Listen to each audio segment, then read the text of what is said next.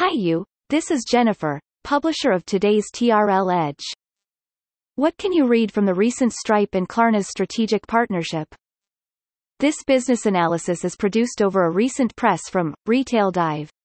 It is also published in TRL Edge forum today at www.t-renaissance.com. The collaboration between Stripe and Klarna seems a bit unexpected somehow, but it makes sense.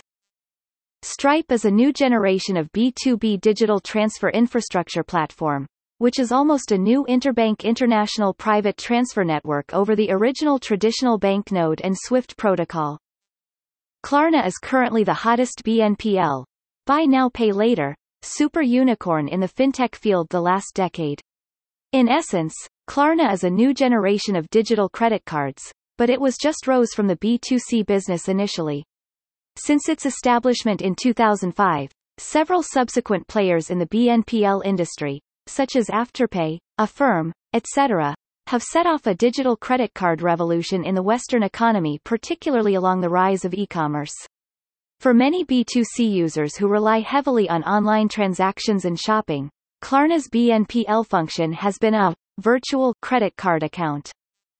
Well, if you still have something to understand about the Stripe x Klarna cooperation, think about the enterprise business of Visa or Master credit card. Jack Dorsey's Square has also seen this very clearly. The recent $29 billion acquisition of Afterpay is probably aimed for the purpose of empowering more online B2B, especially inter-SME transfers. In this way, it is not difficult to understand why Affirm wants to form a strategic cooperation with Amazon in the past couple of months, and is willing to make up for the missing corner of the giant and their global ambition to both. Reference of previous TRL Edge publication. What can be those possible challenges before Klarna goes public not too far? Why did a buy now after pay fintech company Klarna to acquire a social platform named Hero?